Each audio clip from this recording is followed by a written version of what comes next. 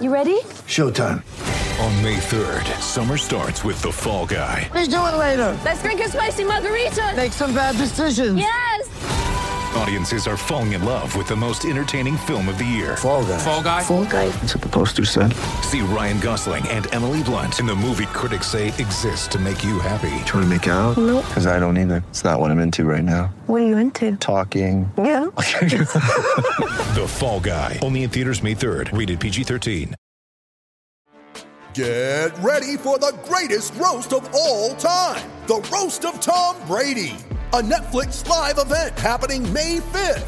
Hosted by Kevin Hart. The 7-time world champion gets his cleats held to the fire by famous friends and frenemies on an unforgettable night where everything is fair game. Tune in on May 5th at 5 p.m. Pacific time for the Roast of Tom Brady. Live only on Netflix. The Flyers are on a 4-game win streak, but every Flyers fan is saying, what's going on with the defense? And we welcome a very special guest for the Orange and Backcheck podcast. Let's talk about it all right now. This is the Orange and Backcheck podcast with Bill Kornfeld and Scott Weinhardt. It's episode 63. We're so glad you're here. Orange and Backcheck. He's Scott Weinhardt. I'm Bill Kornfeld. Scott, what's going on, brother? You can probably see behind me, those who are listening can't, but it's snowing like crazy out here now, and it's fantastic. We haven't had this much snow in, I don't know, it feels like 84 years, but hey, man. Everyone goes back to the blizzard of 96 as a comparison. Yeah, that was the last. Everybody says 96. I wouldn't even go back that far. The coolest one was 2009, the one that happened right around Christmas time. Oh, that's true. Where we got like almost 2 feet of snow. I was living in Manayunk at the time, dude. And I'm telling you, that's got to be fun. It was awful. It was awful. Dude, I remember, and I'll tell you a quick story. I remember I was working up in Chalfont at the time. So I drove from Manayunk on a Saturday morning, the day the snow was supposed to come. We were on a 4-hour shift. Mm-hmm. Drove up to Chalfont, did it. So I'm driving back home. I'm like, oh, it's not terrible. It's not that bad. Well, I get to where the 276 and 309 intersect, and it was just a nightmare. It's like the plows just stopped there, and I had to drive down like Bells Mill Road with sliding down a giant hill. I found the last parking spot in Manayunk and didn't move my car for 4 days. And yeah. It was awful, dude. If you live in Manayunk during a snowstorm, you're literally trapped there. If it's bad like it is right now, you're done. Like it's over. There's just there are two reasons. There's no place to park in Manayunk, and B, there's just no place to put the snow. So like people are throwing chairs, cones in the parking spots, everything that you can do with that, but. It's the fun though was going down to Main Street because everybody's down there. Like everybody knows there's no work tomorrow or anything. Everybody went down to Main Street and had a great time. So from that aspect, it was great. But driving, you just park your car and forget. I mean, there was times, but I live in Henning. I was like, I can't hang out tonight because I don't want to lose my parking spot. Right, That's how legit it is down there. Now you got Uber though. That's because you were probably in college before Uber was around. Even all that, none of that. It's okay. I mean, if the technology wasn't there, what are you gonna do? I mean, this is before I was in college before the first iPhone, so that says something. But none of that technology was there when I was around. It would have been nice, but actually, it's probably not a bad idea that it wasn't. It just gives you more excuse to get out of the house and go bar hopping more. Well, thanks to technology of today, we got to sit down with what was a fantastic interview. We sat down with former Flyers goalie Dominic Roussel, and that was awesome. Like he was one of the funnest interviews that I mean, we've only done 2, but in my radio career outside of just this podcast, I mean, he was a lot of fun, and I hope you get a kick out of the interview. He reveals something that even you weren't aware of. I had no idea he trained under Francois Allaire, who we talked about in our Chalk Talk. He basically was I wouldn't say the inventor of the butterfly, but the reason why it meant mainstream is because he coached Patrick Waugh, and Patrick Waugh used the butterfly to take him to the next levels. I had no idea he was trained by Francois Allaire. And when you look back on his career, there's really a long gap there without a lot of reason why, because he was actually at solid statistics. And then he's in the minors. He bounced in Germany, and he worked his way back. And to hear him go through his career, trajectory, you got to give the guy a lot of credit. I think there's a lot of people who probably don't know how undeserving this guy is from getting some recognition, considering how he had to basically battle back to the NHL twice. Yep. So it was fantastic to talk to him. Hopefully, we could talk to him again in the future, but that was really, really enjoyable. And I hope that people, like the interview. So we'll play that in a second here, but let's get to the Flyers. Obviously, they had a good week win-wise, record-wise. They obviously swept the Devils and they swept the Islanders, and it was a little bit of nice to see because obviously the thorn in their side last season was the Islanders, obviously, and ultimately being eliminated by them in the Eastern semis in Game 7 last year in the playoffs. But it seems like the overall consensus is this is one of the most confusing 7-2-1 teams in recent memory. And it's funny because they're off to their best start in nearly a decade. 03, 04, or a little bit earlier than that even. 02, 03, they had a similar record to what it is now. And I don't know. I just look at it and it's like the offense is there. The points production is there, obviously, because you have, I think, 4 players between JVR, Giroux, Konechny, and Voracek averaging a point a game, and it's still very lackluster. They're not playing a full 60, and AV's ultimately tired of it. You can tell it in his post-game press conferences. What are you seeing out of this team right now that just is the ultimate frustration for you? Yeah, it's weird. You talk about fast starts. We always talked about how the Flyers need to get off to good starts in order to keep going. And throughout the years, you see them kind of the sluggish starts where they weren't winning games. I think the last time they, you mentioned the record 03, 04, they got off to a pretty solid start, a little sluggish there. This season, you can't really afford it because it's a condensed schedule, only 56 games instead of 82. And I think 07, 08 is probably more comparable in a sense where they're a team that just kind of, came out of nowhere and it got off to a hot start. What I'm seeing out of this team right now is a little bit of, if you can think back to about 2 seasons ago, where they had that 10-game win streak, and it was dubbed by Ron Hextall the worst 10-game win streak I've ever seen. That's how it feels right now. They've won 4 in a row, and it doesn't feel like it because they're not playing. They're consistently inconsistent, and I hate to use that cliche term that all these sports guys do, but it's the truth. They're so frustrating because they'll build a 2-goal lead, and then their favorite thing to do this season is blow 2-goal leads. They did it 3 times this past week. So I have a little bit, and they did it against the Bruins last week. So I have a problem with that. You're right. They're not able to play a full 60 minutes, and they're so inconsistent that it's not anybody to take charge of any kind of game altogether. Guys are chipping in here and there, but even the players as a whole, they're not playing consistently good hockey. It's weird because it's like JVR is out to his best start in recent memory. He has 13 points. Leads the team. Yeah, he leads the team. He's at top of the NHL. It's one of those things where it's clearly what we've been talking about in Flyers hockey since before this podcast, even before we started this in October of 2019. When did we start this? September 2019. Close enough. Yeah. So it's been this thing since the latter days of Peter Laviolette. It's this ebbs and flows of the game, but it's so consistent with how this team plays, and it's culminating in these first 9 games of the season where no one feels good. It's so weird because they obviously have the Capitals coming up. We'll preview them in a moment here, but the Capitals are right above them not points wise, but just games in hand, and they have no regulation losses.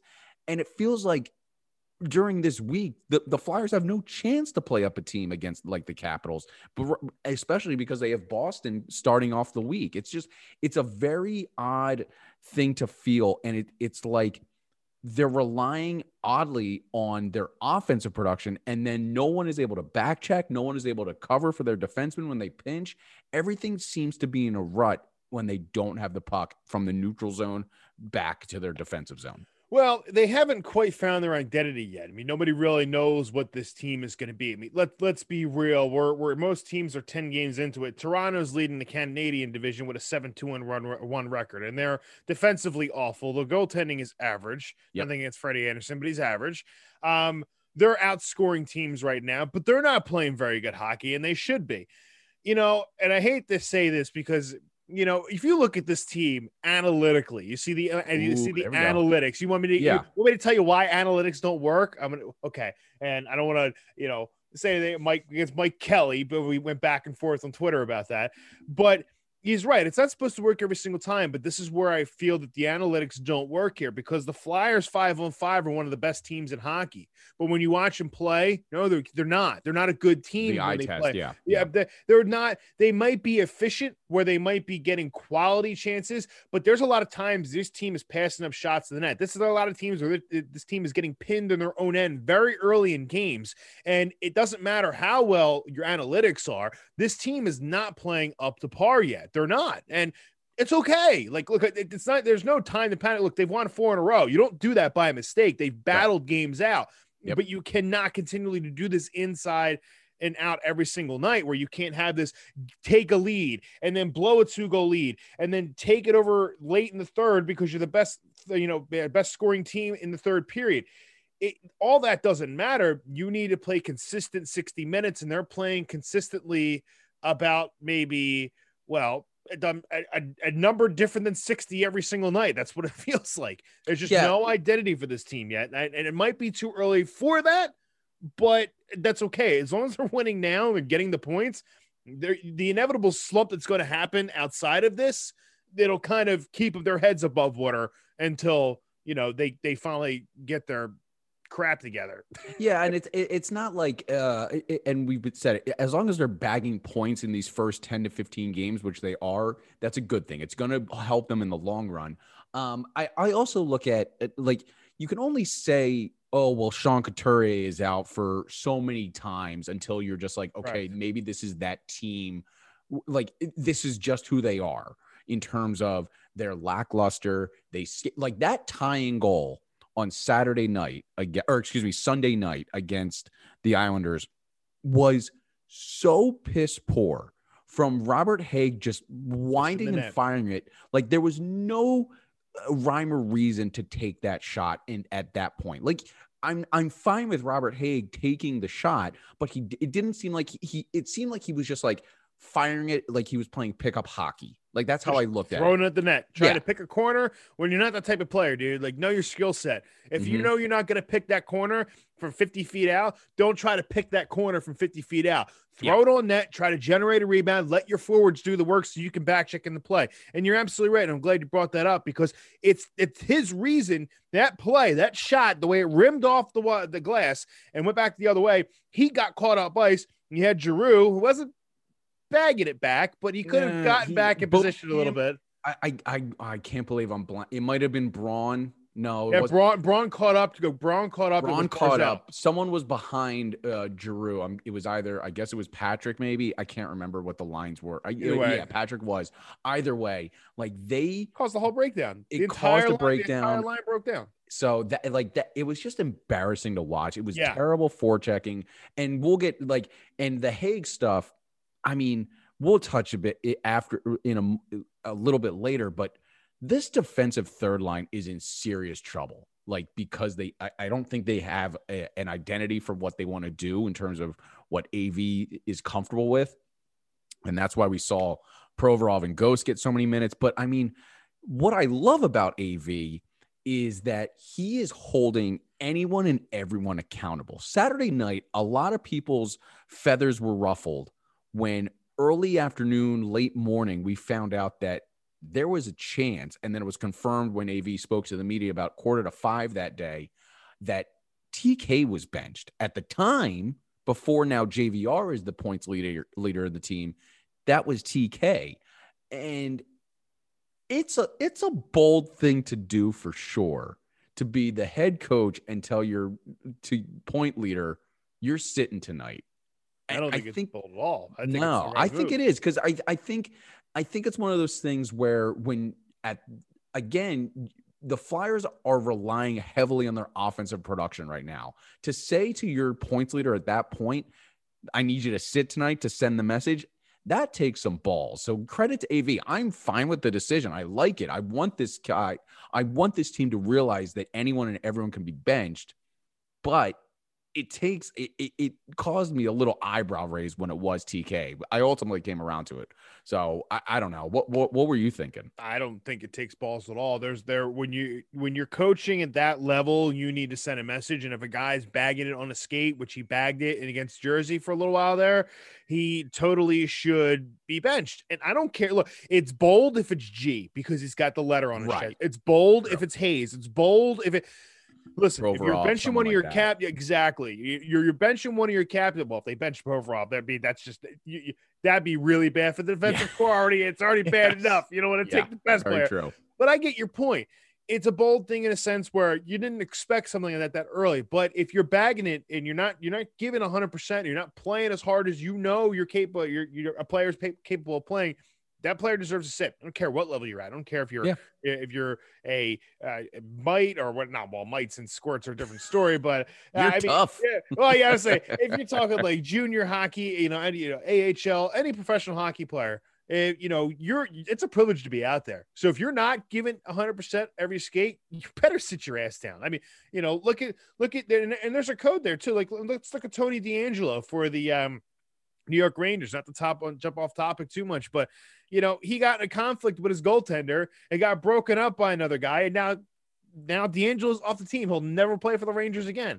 And he's a troublemaker to begin with. But that's the thing is that if you're not performing up to your standards, whether it's in the locker room or if it's on the ice or whatever, you need to be held accountable. And I really like that AV took the step to take a guy who's as prominent on this team as Travis Konecny and say, you're sitting tonight, you're watching from the press box, because some guys take that well, like TK, and you could see he's starting to play a little bit better. He'll get better and probably took that as a positive.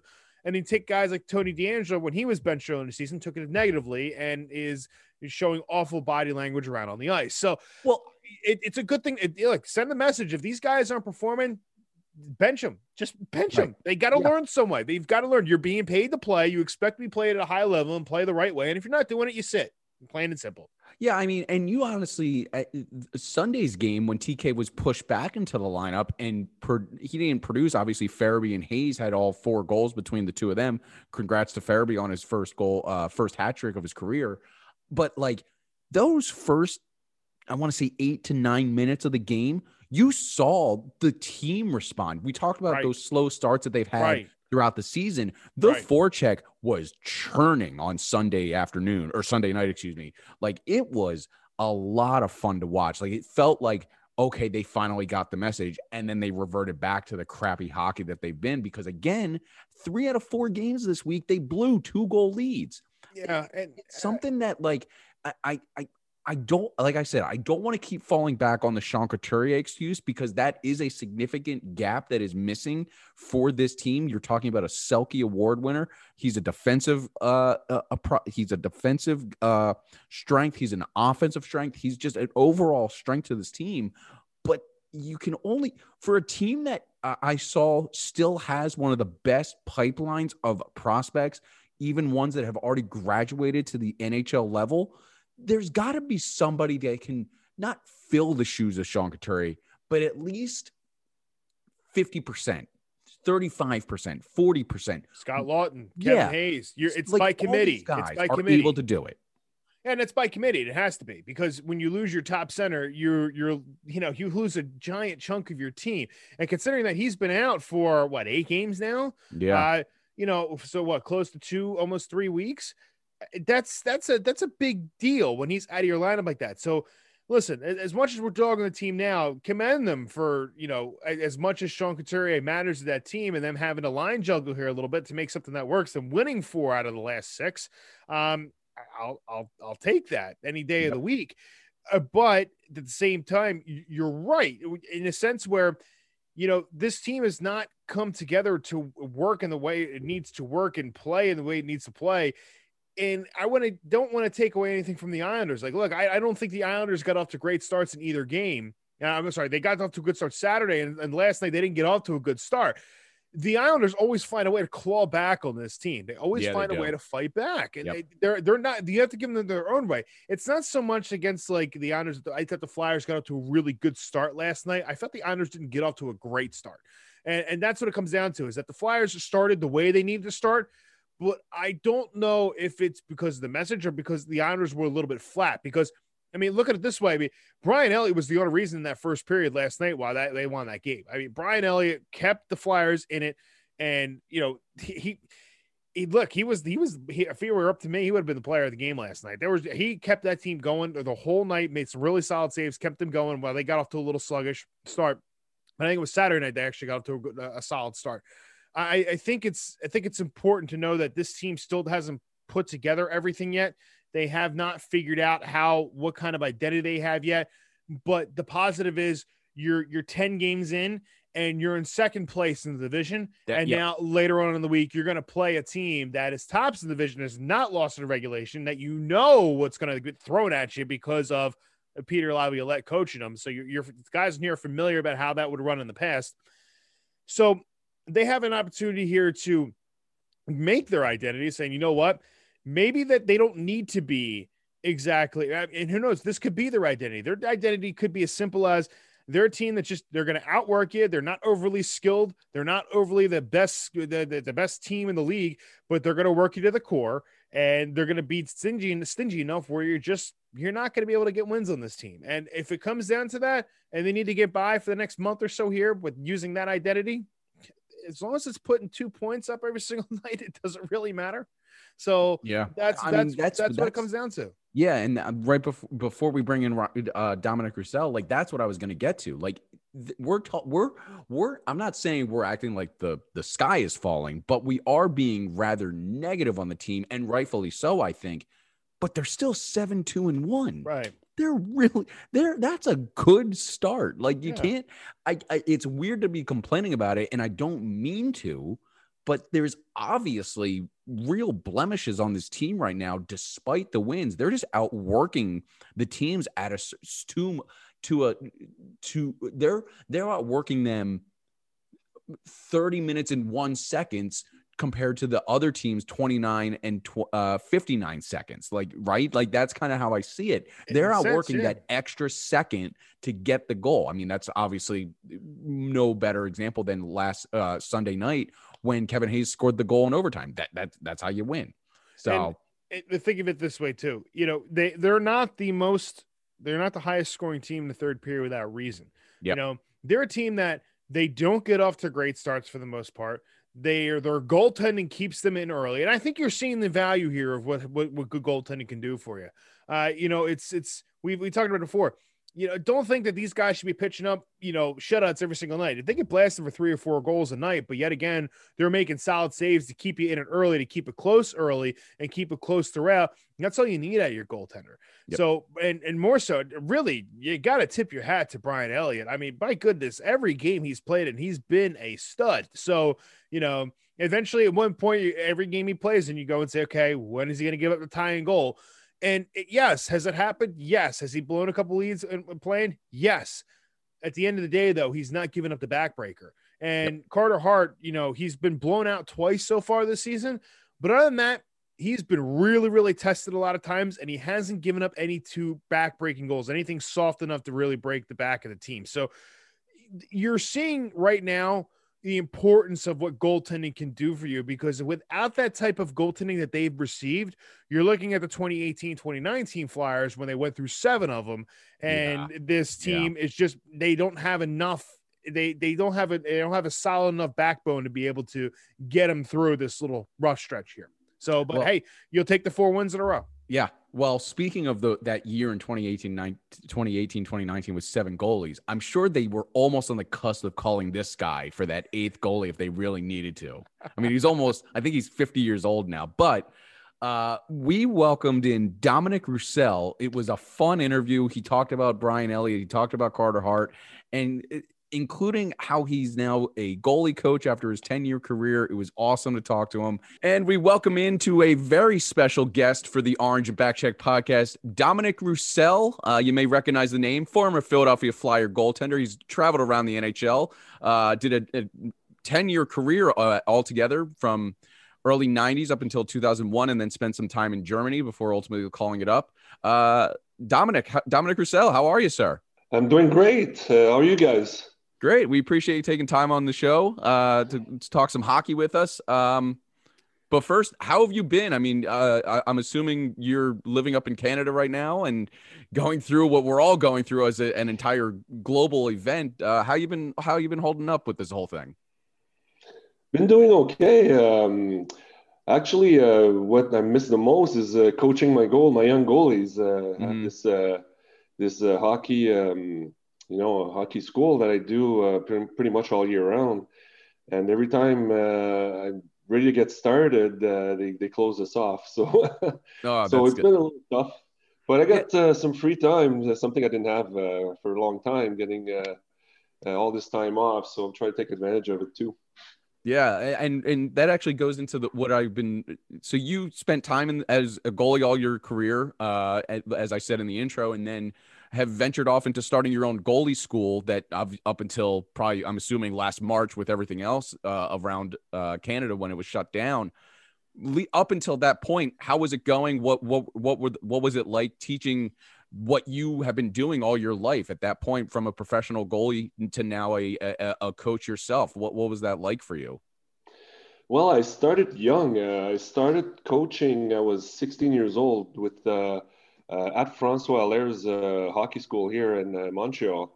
And he taught me how to coach, and he taught me how to play, but he taught me how to coach also. So I started very young, and had it in my mind that when I retire, it's something I wanted to do. And so that's what I've been doing. When I retired, I took maybe a few months off, and I started something new, private lessons, which didn't exist at the time. And, when you get to a certain level, like major juniors here, when you're about 18 or 19, there's not much going on for hockey schools for you anymore. So I was trying to get François Allaire to do some private lessons, and he said, "What is that? I don't do that." So I figured it's something that would really have helped me. I ended up going on the ice and doing drills by myself, and then calling Jean-Sébastien Giguère, which doesn't live too far from here, and we got together and we started to train together. And I was coaching him; he was coaching me. Try to improve ourselves. And so that was a really fun experience, and I really like coaching. So I figured when I'm done playing, I'm going to be coaching, and staying close to hockey has really helped for the transition for me. That's great. And then you obviously were a goalie in the 90s, and now we're talking about goalies in the 10s and the 20s now. Like the goalie position has evolved incredibly over the years. What's that like as a coach now that you played in such a different style of hockey, and now you're coaching a different style of hockey, I imagine? What's that been like for a challenge, or is it easy? Or is it just like an appreciation of how athletic these kids are at such a young age? Carter Hart specifically for the Flyers, like, this kid is something that we haven't really seen in a long time. And his style of hockey is what a lot of the goalie position is nowadays. It's a butterfly. It's a lot of lateral movement that's extremely quick. And I saw on your Twitter from a couple of years ago, you talked about how the lateral quickness has completely changed. Take us into that. What's that like, coaching that kind of goaltender from what you played? When I played, I was taught by François Allaire, he was Patrick Roy's coach. Mm-hmm. Yeah. And he's the guy that really changed the position, the technique of goaltending, using the butterfly, quick movements and stopping and being set for the shot and things like that, and not come out too far to take you out of the play.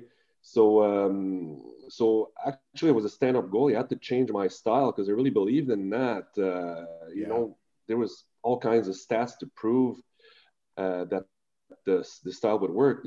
Most of the shots are low. Most of the shots are in the middle of the net. So I did change my style, and what I was playing back then was close to what the NHL goalies are doing right now, except one thing that has really changed is now goalies are on their knees. They're staying on their knees, and they're moving across.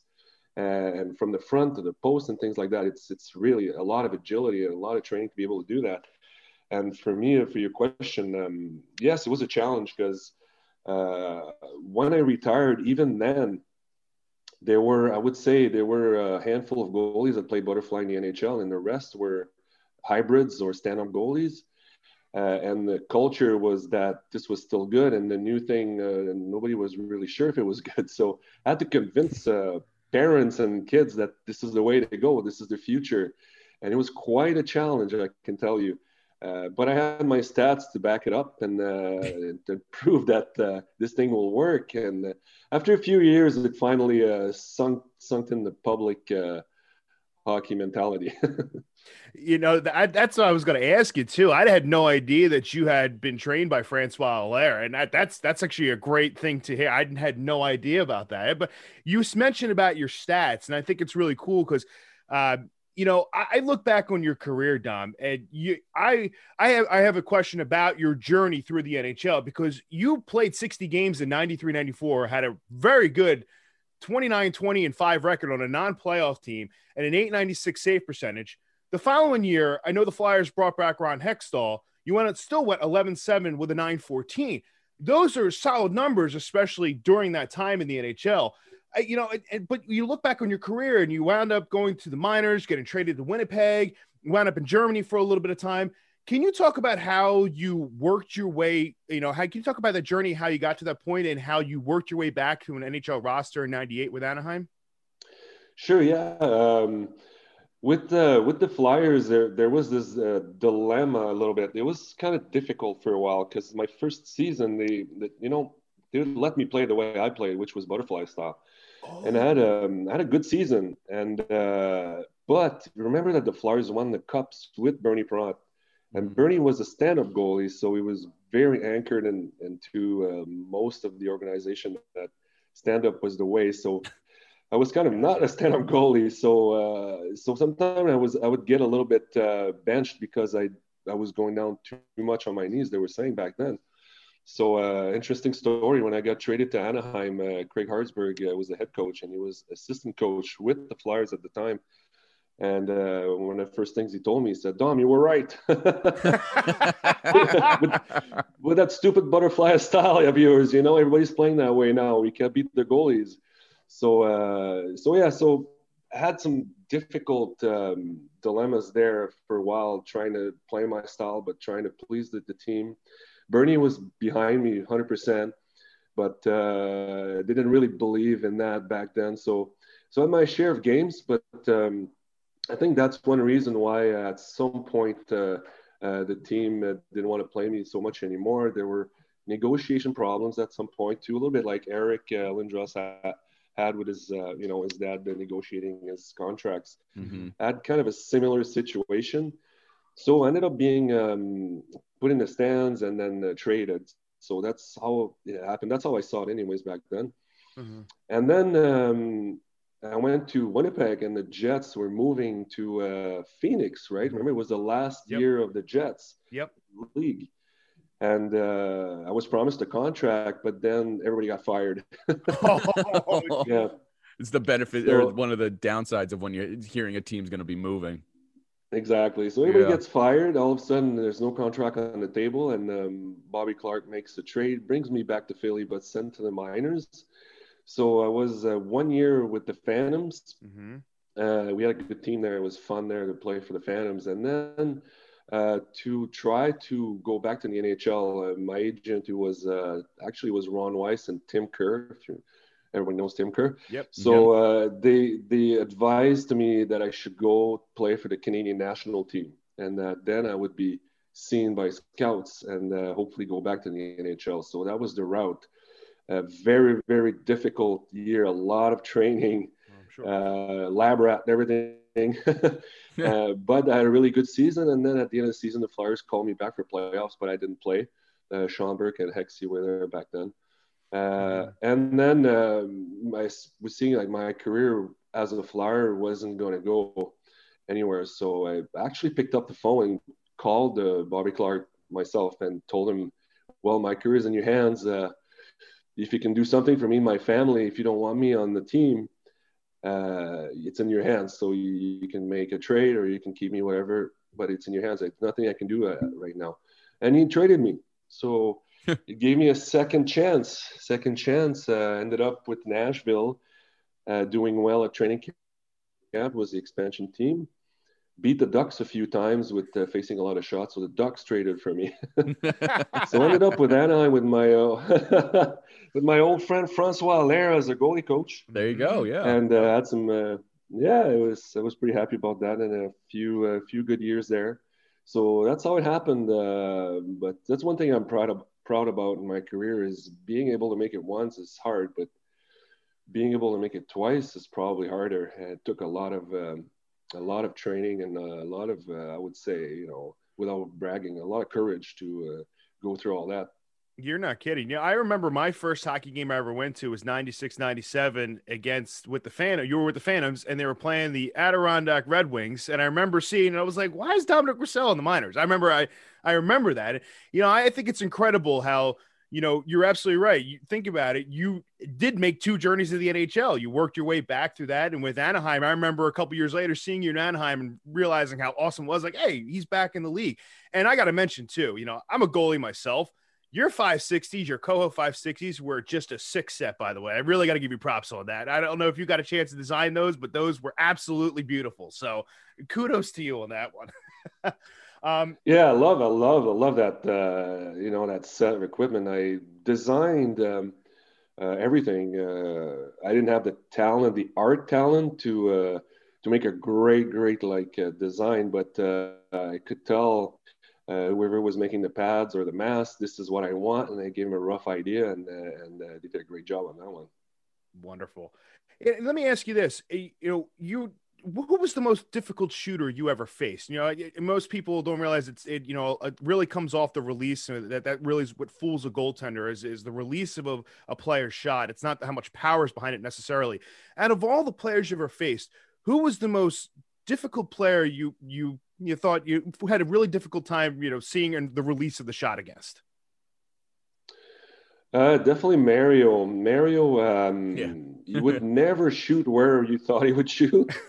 He would show you like a 5-hole shot, and the last second he would twist his wrist and put it right upstairs, or even pass it, or you never knew. Even the defenseman on my team would ask me, what should I do if he's coming?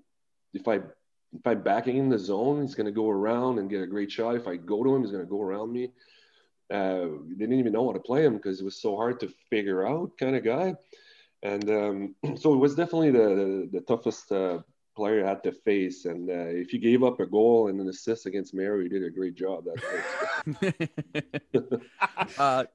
Dom, you talked about your journey, and it does take a lot of courage to have not just the physical training for that, but also I would say the mental toughness that I think a goalie especially has to have to not only make it to the NHL once, but twice. And that leads into what we saw a couple weeks ago with Carter Hart, who has been praised as one of these mentally strong kids at 22. And he completely lost it, for a lack of a better term, after that 6-1 loss to Boston. When you saw that or heard about it, what was your thought process as a goalie yourself? Was it, it's just Carter, or it's just a natural reaction after you have 2 crappy games? Or was there something potentially more to it? Obviously, he got benched for the net following game, but what was your thought when you saw Carter lose it like that? My first thought was, we're back in the 90s. Yeah, it's true. Yeah, back in the 90s. But no, it is something that I did quite often, actually. Playing with Hexy, adding what he would do. Rubs off on you. One time I remember Hexy breaking his stick in a million pieces, in a game, and then between periods, I'm like, "You okay?" And he's like, "Yeah, I'm just trying to wake up the team." There you go. Is it to know a guy like Hextall have those kind of moments in his playing career, and then he developed into this general manager for the Flyers, obviously, an assistant general manager for the Los Angeles Kings when they won the Cup? Is it just funny to see him go, be that front office guy and well-spoken or calm spoken, I should say. And then you're just like, dude, I remember you from the 90s, absolutely losing your mind. But that's gotta be kind of funny to see, right? Yes and no, because, off the ice, he's a really calm person. He was even as a player, very calm and very, somebody that thinks things over a lot. And then when he got on the ice, it was all instincts and all hard work. So I wasn't surprised to me, his personality was, I already knew him. So probably for people that just watched him play and didn't never talk to him, they probably saw a big contrast, but not for me. No, and I'm not surprised that he went that road. And I found it very unfortunate that he couldn't stay there with the Flyers, because my feeling was he was building a really good team, and then now that he's not there, he's not going to be able to, enjoy the work he's done with the team, I feel. But they got good people now in place. I think they're going to be a good team for the next few years, definitely. Mm-hmm. And I agree. And I think the backbone of that, of course, is Carter Hart. Dom, as a coach and a former player, can you kind of give your evaluation on what you see out of Carter Hart, what his strong points of his game are, and what areas he still needs to improve in? Because, a lot of people have a lot of faith in this kid.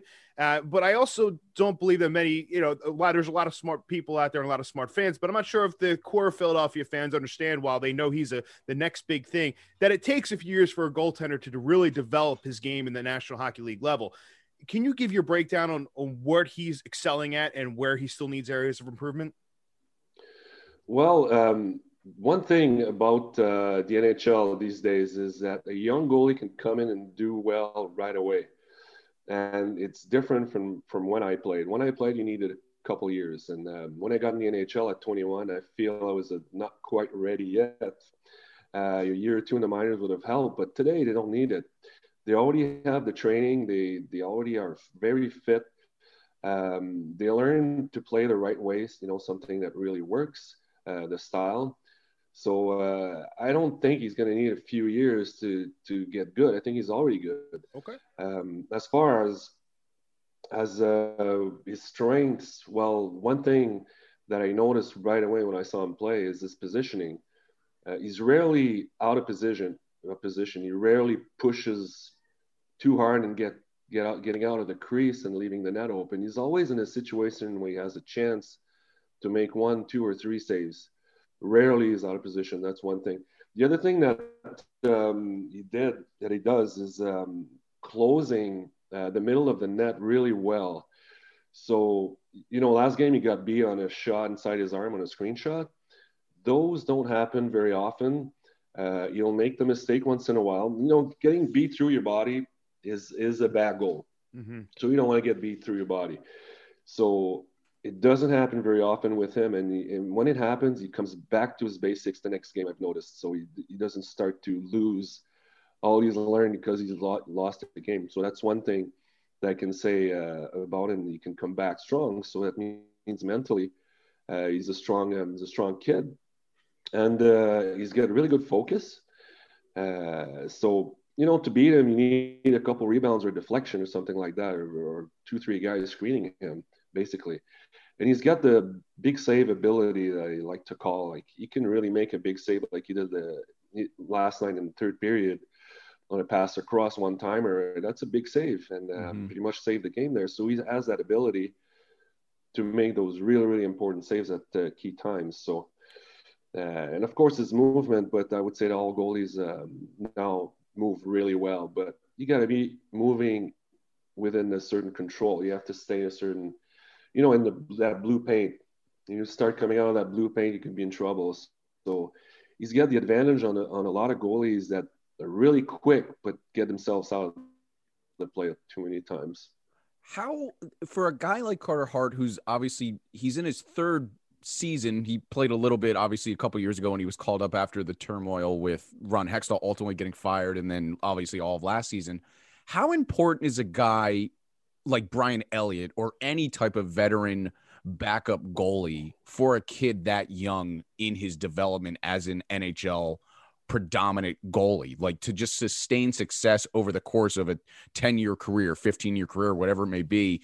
I got to imagine a guy like Brian Elliott, who has accepted the role of being a backup and kind of, I imagine, helping Carter in any way possible. How important is that for Carter or any young goalie in the NHL? Well, it's huge. A good example is my experience. I ended up a very young goalie with Tommy Soderstrom or Stefan Borgard. We're two young guys playing for a young team. And what happens is if you're a number one goalie, let's say Carter Hart, he's a number one goalie. Mm-hmm. So the team counts on him to take them to the playoffs. And so if your backup goalie doesn't win enough games, it puts the pressure on you to get the extra points that the backup goalie couldn't get. So, so if you're sitting on the bench, you watch the guy, you really wish he's going to win because you need those points. And it gives you when you're sitting on the bench to rest, you really rest. But if the guy nets is not doing the job, you're not resting. You're like, okay, maybe I'm going to have to come in this game. Maybe I'm going to have to win the next 3 to get those 6 points we need or whatever, So it takes the pressure off. At a young age, I feel it's really important. At some point, it's not good. He's not going to need it anymore, but I think it helps. Putting a little bit of pressure on him to stay sharp. If you have a Brian Elliott that goes in there and plays really well, like he did since the beginning of the season, mm-hmm. forces him to make sure he's right on. He's not deviating from what he's supposed to do. Especially a guy like AV, he just obviously benched Travis Konechny, who's the team's point leading scorer, and just on a whim because of how poorly the 5-on-5 has been playing. AV is not afraid to bench guys when they're not playing well. And if Carter's going down or having a slump, I should say, Brian Elliott's going to be right there, not breathing down his neck, but right behind him. And who knows what happens after that? I'm sure you know that better than anyone. Yeah, and as a backup goalie, the right attitude is to be there to help, obviously, your partner. It's what you're thinking is to get the points to help the team make the playoffs. If you win 12 games, it's 24 points. So you're trying to be over 500. If you're above 500, you're going to help your team. Yeah. The other thing too, as a backup goalie, you're never thinking I'm a backup goalie. So don't think 1 second that Brian Elliott is thinking I'm a backup goalie. Correct. Right. He's doing what he's supposed to do, that the role that the team gave him. But in the back of his mind, he's going to jump on the chance to steal Hart's job. So that's the competition. That's the name of the game. Yeah. And it kind of keeps Hart pushing to make sure he's at the top of his game all the time. I want to flash you back to February 24th, 1993. You're up 5-2 against the Whalers, a little late in the game. You think you might know where I'm going with this. And then a brawl breaks out. Next thing you know, you and Sean Burke are going toe-to-toe almost. And can you kind of tell us how did that get to that point, if you can recall that? Because I saw it, I was like, wait, what? So I want to ask you how you got into a conflict with Sean Burke there. If I remember correctly, I think we had 4 guys on the ice. I'm not certain, but one thing I'm certain about is that they had 2 guys on one of our guys. And I was bred to defend my teammates when they were in trouble, even though I was a goalie. Right. I did it many times in juniors, also in the AHL with the Hershey Bears. Mm-hmm. And in this situation, this is what happened. And then I skate across. I'm skating towards the red line. And then I see Sean coming over, and I thought I was tall and big, but he was taller and bigger. and unfortunately, I dropped my stick, and my skate blade, kind of stepped on my stick and tripped. And after that, I was done. And then the guys after the game, they said, I think it was Kevin Denis, he said, "Well, Dom, it's honorable what you did there, but don't you can get killed, get shot." He was 6'4" and over 200 pounds. He was a monster. I saw that. I thought that was actually really neat that you were involved in the fight. I mean, hey, look, you talk about veteran players around you. I'm sure you would have liked to have Hexy in your corner for that one. Yeah, that would have been good. Maybe I should have called him off the bench and call. I think, come and help me out here. But, what's funny is that later on, I get called up by the Flyers from the Canadian national team for the playoffs. I mentioned a bit earlier. Mm-hmm. And Sean was there, and he's like, first day I got there, he's like, Dom, come to my house, having dinner and play some guitar. That's awesome. Had dinner with him, and then we talked about that a little bit, laughing about it, and play a little bit of guitar. And he's a great guy. I was happy that I could actually meet him and talk to him in person instead of like on the ice, fighting and stuff. Yeah, much more cordial way of doing things. If anyone is, when you're able to get your goalie school back up and running, do you have a website for the people? Because it's in Ontario, correct? If I remember correctly. We're in Montreal, but we cover Ontario. Okay. So it's DominicRoussel.ca. And so if anybody's interested, just go check it out. Right now, everything's full lockdown here, so all the rinks are closed. But as soon as it reopens, we're going to start again. So I give private lessons, like we talked before, clinics and things like that. I help the minor hockey associations. So so I can't wait till we get going again. It's going to be, it's everyone's just waiting for that next moment when we say it's all over. But until then, Dominic Roussel, everybody, we thank you so much for taking the time out of your day to join us talk for a few minutes about hockey. Please, whenever you're available, we'd love to have you on again. Anytime, guys. Great show. Keep it up. Thank you, sir. Have a good one. Appreciate it. Take care. Bye. All right. Again, thank you so much to Dominic Roussel. That was a lot of fun. I mean, Francois Allaire, how did we miss that? That how did we miss that he was trained by one of the greatest goalie coaches in modern day history? I think it goes to show, you go back and you look at the Flyers and their goaltending woes from the 90s, they might have missed out on a blue chip prospect here. Right? They might have swung and missed. Like, Bernie was all about, like he said, about the stand-up style. It was already dying by the time Roussel, not dying, but it was on its way out by the time Roussel had been with the Flyers, and it was really starting to be out of the league by the time he was wrapping up his career in Anaheim and Edmonton. But that kept him going throughout the league. He listen. You don't win 29 games in 60 games as a starter for no reason. The guy had talent. I really give him a lot of credit for being able to work his way back in the NHL after some unfortunate incidents. I mean, hey, look, that's a shame what happened in Winnipeg. Everybody got fired and when they went to Phoenix and he had no contract. Yeah. But his road was arduous. But man, I tell you, that was really something. We're definitely going to talk to him again in the future, especially probably maybe we get closer to playoff time as well and see how the goaltending is. And he'll be able to give really good insight on what he sees around the league with the different goaltenders. That was fantastic to talk to him. Yeah, I mean, what stood out to me, I'm going back to the Flyers this week because I just agree with everything you just said about Roussel. Oh, that's a first. Yeah, well, I know, right? He finally agrees with me. Only took since September 2019.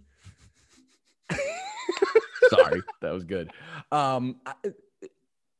There's another thing that has been bothering me with this Flyers team, and I think people are starting to really realize it. There's no third line on this defense. This Hague and Braun line put up what you expect to see in a game 7 when you only can play the two lines that you trust, Provy, Ghost, and Sanheim. And why am I blanking on the fourth defenseman? Either way, doesn't matter. Gustafsson. Thank you. I can't believe I blanked. Well, Gustafsson's so up and down. He also kind of sucks, but right. He's had a decent game. But like between those four, they logged 20 plus minutes, all of them. And then Hague and Braun were coming up the back end with less than 14 minutes each, I believe. What's going on here? Like, are they just hoping for a solid, just Philip Myers to hopefully really come back? Like, what? I don't know how to break this down. It's difficult. I think that they're going to try to give Ghost a shot back here. I like the Provy Ghost line. I think it's working. It's working right now. Look, Ghost is healthy. Ghost had Ghost had a really great play the other night on the overtime winner that Lawton scored. Stood up defensively, great outlet pass. Those are the types of plays you need Ghost to play. He needs to play that style. He can't focus fully on the offensive part of it. And I think that's something that they might have worked with him. It's working right now. Do I think it works long-term? I doubt it, because we've seen this before. And again, he's healthy, but we've seen this before. Sanheim and Myers, now that Myers is healthy again, I don't think they want to break them up. Like, that's your solid second pairing. It's a solid line. They have good chemistry. They work well together. That third line has become this problem because Braun is not a top pairing defenseman. You're not going to drop Sanheim and Myers down to your third pairing because you're switching problems there. Right. Braun and Haig can't play together because they're too similar, and Robert Haig might lead the league in hits, and he might do like in certain years, and he might actually, be a very physical defenseman. But you need somebody who can balance that and push the pace up ice. Justin Braun's not that guy. What they have right now is an imbalance of chemistry, not so much of talent, just it's the chemistry issue. So I don't see that Braun working long term with Haig.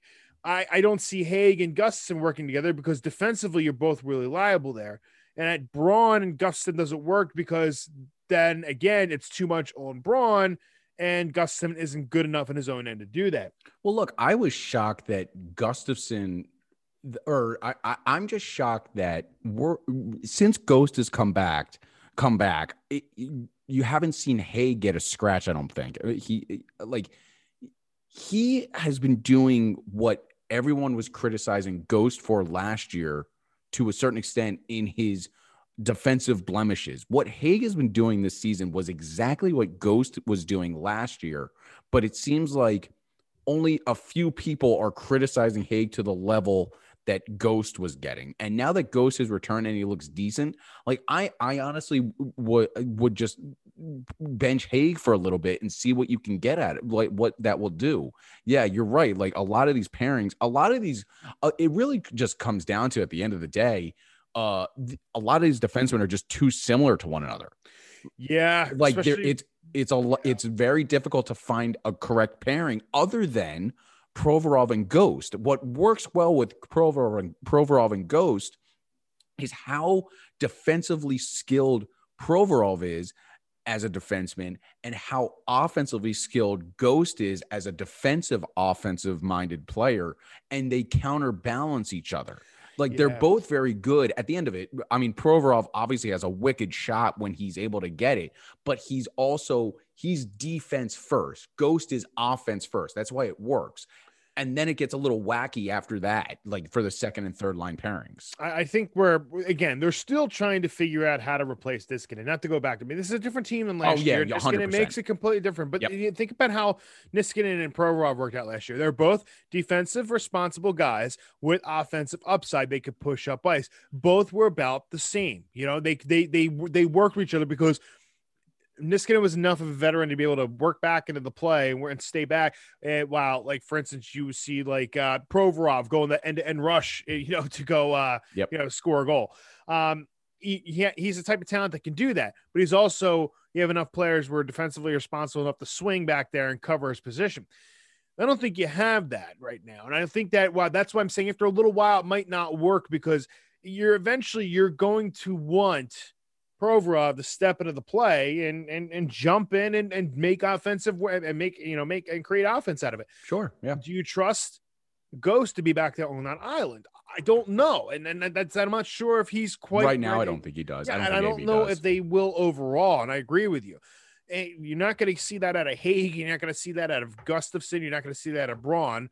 You're not going to touch Myers and Sanheim because they're the most consistent D pair that this team has. Yep.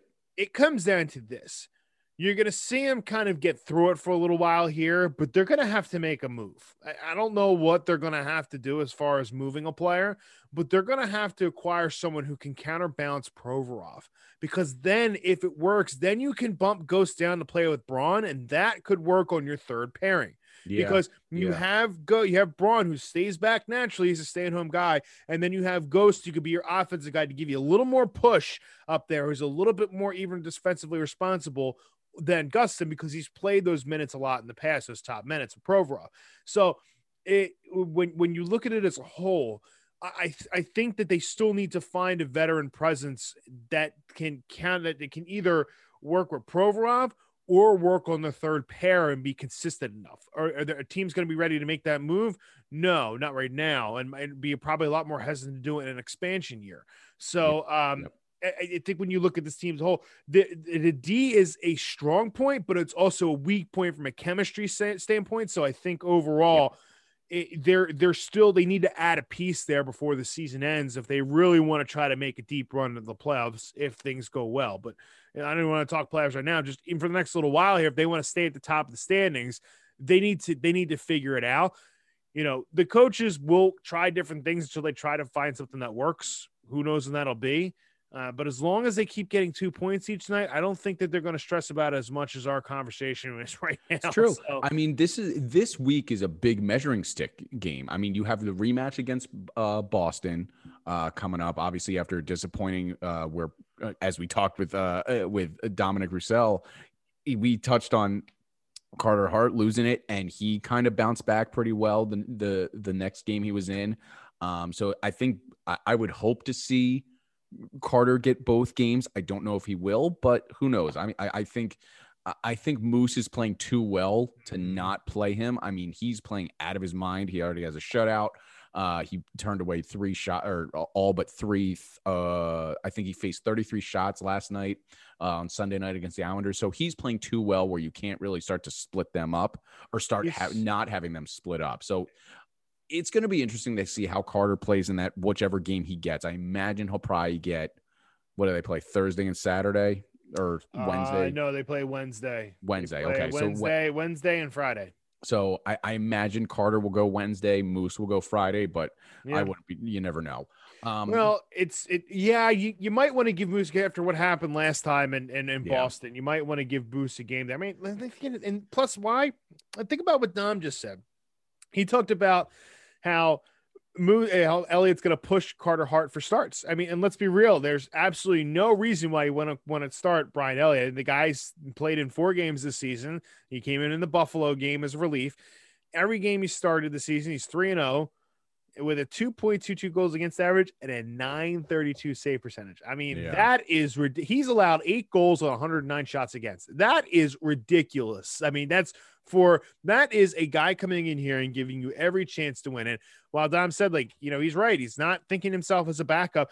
He's pushing for minutes. And the more he plays like that, the more minutes he's going to get, which is good right now because you need to pick up those points. And look, his stats aren't there, right? Quite. I mean, he's allowed 22 goals on 198 shots against. He's got a .900 save percentage. So that .920 we're trying to get to isn't quite there yet, but he's got time to get there. But he's got a lot of work to do. Yeah, road to .920 isn't out of the question. It's just way. It's more of an uphill. But again, we would like to see Carter at .920. But I'm not going to complain if he's at 910 at the end of the season. That's for sure. That'd be about league average. That's 910, 915 is about league average. Overall, I'm going to talk about, the reason I'm bringing up the stats is because you look at Brian Elliott's numbers. I look at the key here is it's not his goals against, not a save. He's allowed 8 goals on 109 shots. So, and he's had some testers. So he's been getting the puck thrown at him and they're not getting a lot by him. I think it's important for this team to know that with the goaltending that they have, they can put any guy in any situation. We saw this last season. They could put either guy in any situation, and this team has a chance to win every single night. So I would probably go curveball. I'd probably throw Moose in for the first game and let Carter go on Friday, and give Carter a couple days more off. Yeah, he played well against the Isles the other night in an overtime win, but at the same time, Brian Elliott's playing a little bit better right now. So he might deserve that first start against Boston. I would not be shocked. I really wouldn't. You always hear coaches on football teams try and spin the quarterback. When you have 2 good quarterbacks, you say, oh, it's a good problem to have. It's honestly a good problem to have when you're an NHL coach and you have 2 solid goalies, especially ones that are age difference like they are. Because Brian Elliott, as we know, yes, I agree that he's not thinking himself like a a backup goalie. I completely understand, but he's also in the twilight years of his career. He could go for a couple more years, but compared to Carter, he's in his twilight. That's where I see it. Like, it's a good problem to have because of Carter being so young and how mentally strong he is, that he can handle these kind of pressures and these kind of roadblocks in his career.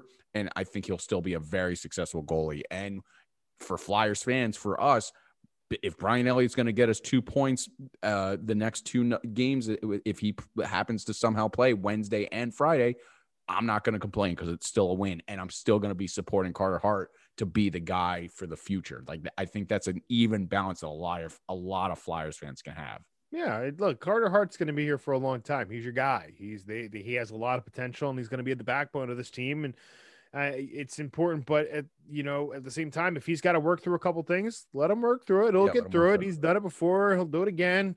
And but it comes down to this: at the end of the day, and a coach is going to ride the hot hand. And if you're looking at both goaltenders, Moose deserves that. Moose deserves that first start, and I guess the better question is, because they also have the Capitals before our next episode. They play them on Sunday afternoon. At this point of this recording, the Caps still don't have a regulation loss. They're playing Boston, who the Flyers play right now. I mean, how good Ovechkin is?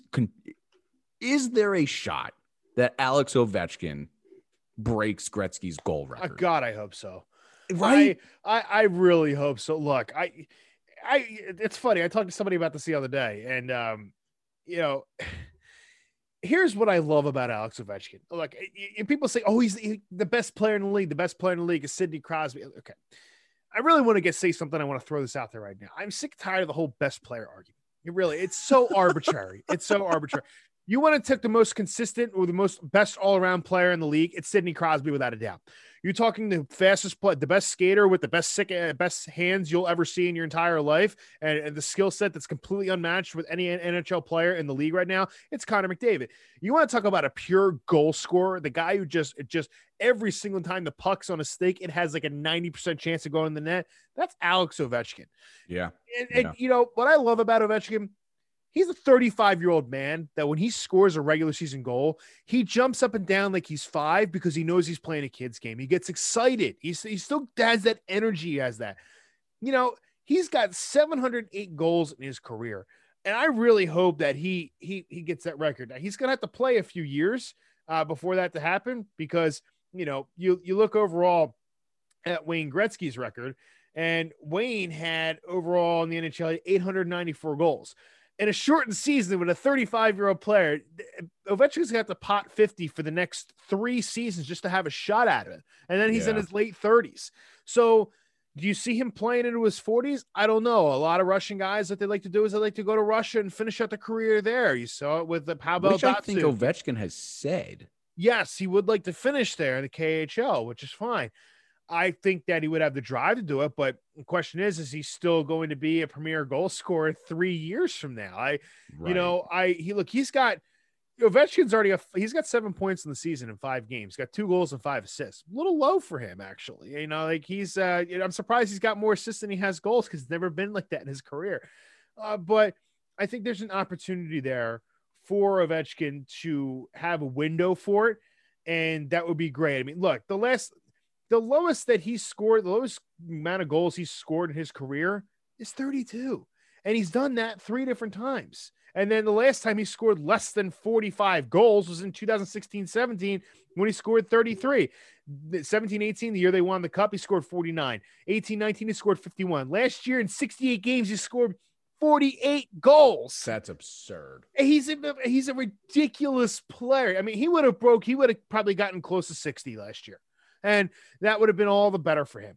So, yeah, I guess if you look at that, he still's got it in him. But the question is, this late in his career, I really hope he does, man. I tell you, in our generation, to have one of the best all-around players of Sidney Crosby ever to watch, see Connor McDavid just electrify with the moves he can do, and at the same time, see a Russian come in here, a Russian player, something Pavel Bure. Ovechkin is everything Pavel Bure should have been had it not been for his knee injuries.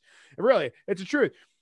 To see Ovechkin score that 895th goal, dude, I would run outside and just have a field day and enjoy every second of it, because to break not just Gordie Howe's record, to break Wayne Gretzky's record. I mean, the greatest hockey player to ever live on this planet. And nobody, no matter what they think, is going to even come close to the amount of stats that he puts up. No, he's for not gonna, someone to be able to break one of them, dude, is absurd. It's just it would Guinness be World Records. Exactly. Yeah. Like we're never going to see a 200-point season ever again. Nope. Like it's just one of those things. And even like, I think I've said this before, and I'm sure a lot of our listeners already know this, but I still love saying it. You could take all 800, nearly 900 goals that Wayne Gretzky had, just make him zero. He would still have the NHL record for points because of how many assists he had. That is absolutely absurd, and I love it.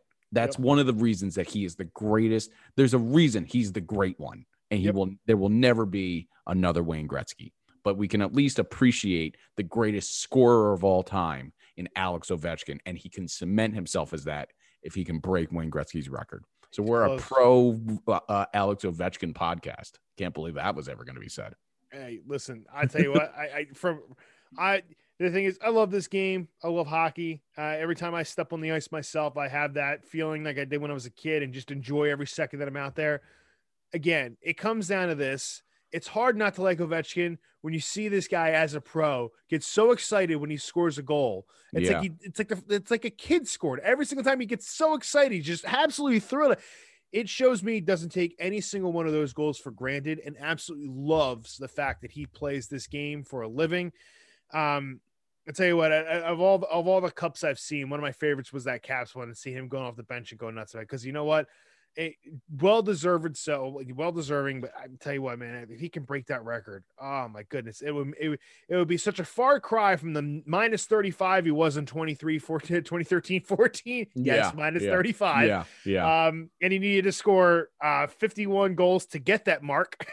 So it was really bad. Yeah, it was bad. But no, look, Ovi's been one of my favorite players to watch for years. Hopefully he's around for a couple years more, and Potts 50 each year so we can get close to it. So by the time that, he's pushing 40, if he's able to do that, my goodness, man, that would be one of the most publicized events in history, because no other record from Gretzky is really going to be broke. No, you're right. I think that's going to do it. That'll do it here for episode 63 of Orange and Backcheck. We thank you so much for listening. Remember, follow us on Twitter. Follow Dominic on Twitter. It is in the description below. You'll see it right there. He was a great interview. We hope to have him back. Thank you so much, Dominic, again, if you're listening to this. Again, follow us on Facebook and Twitter, Orange and Backcheck, @OBackcheck on Twitter, Instagram as well. Shoot us an email, orangeandbackcheck@gmail.com if you have any questions. And let's see how the week goes.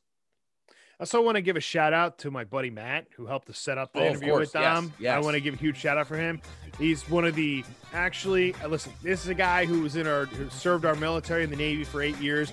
Literally one of the most genuine, good-hearted human beings you will ever meet in your entire life. Help us set it up with Dominic. Matt, from the bottom of our hearts, we want to thank you very much for doing that, being such an awesome guy that you are. Like, this is the type of guy where he knows everything's on lockdown. He wants to get an Easter Bunny costume and have his friends come over with their kids just so he can have Easter Bunny pictures this year. Yeah. I'm like, dude, that's the type of human being this guy is. He just went out of his way to help us set that up, and completely appreciate it. Thank you very much, buddy. That's so cool. Thank you, Matt, so much. Come on the pod. We'll talk to you for a couple minutes. We'll talk about hockey, talk about how you just randomly became friends with Dominic Roussel on Facebook. Love to know that story, how that happened. But thank you again, Matt. Again, give Dominic a follow in our description below, and we'll talk to you guys next week.